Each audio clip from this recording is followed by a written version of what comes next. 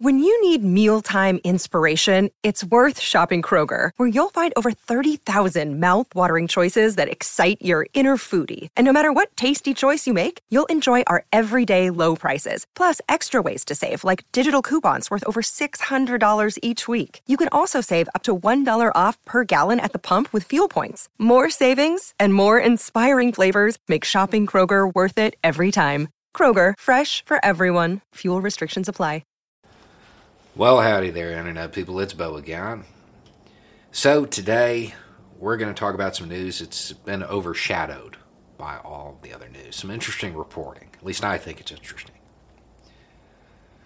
It is now being reported that President Trump began accepting his defeat weeks ago, talking about it with his closest confidants, even making plans to take him and his staff down to Mar-a-Lago.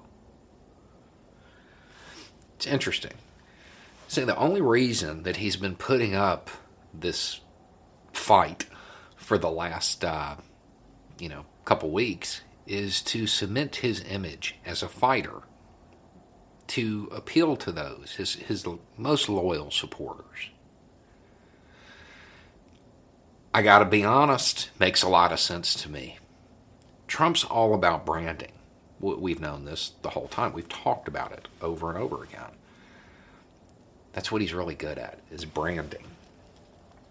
And when you view things through that lens, a lot of stuff starts to make sense. Just this idea that he wanted to cast himself as somebody who would fight to the end. That's why Georgia was so important. That's why I made that call. He had to flip one, even though it wouldn't change the outcome. If he could flip one state, it would show that he was a fighter, would help his brand. Really makes sense. It explains so many of his actions. At the same time, let's consider something else.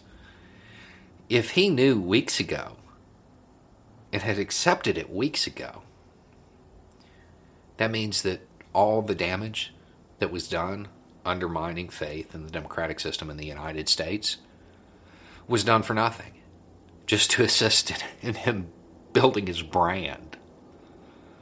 Beyond that, all the people who gave him money, he took it knowing that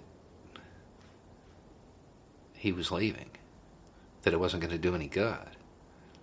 If this reporting's correct, that's what it means. Beyond that, those who engaged in unrest, those who went out there and really threw themselves into the grinder for him, did so while he knew he had lost. What about the people who attended rallies? Maybe caught something while he knew he lost. All just to build his brand. That is wild to think about.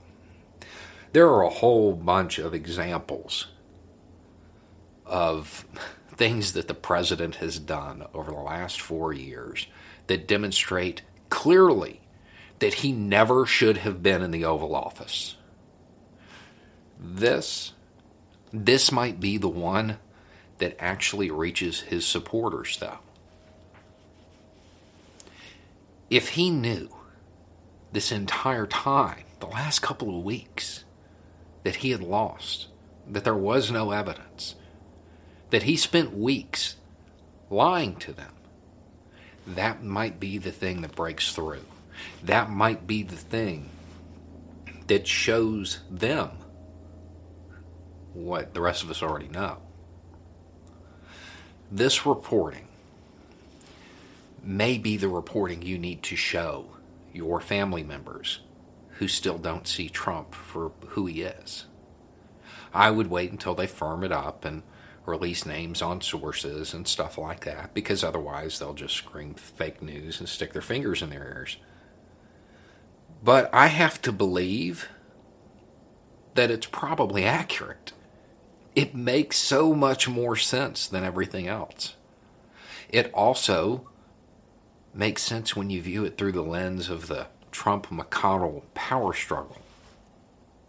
It all adds up. It makes a lot more sense than him actually believing some of the stuff that he was spouting. I mean, I still believe that he has talked himself into believing some of it. But the idea that, well, something was wrong, but I lost, that checks out. That makes sense to me. And I think it might be something that your red hat family members need to hear, need to read for themselves. Anyway, it's just a thought.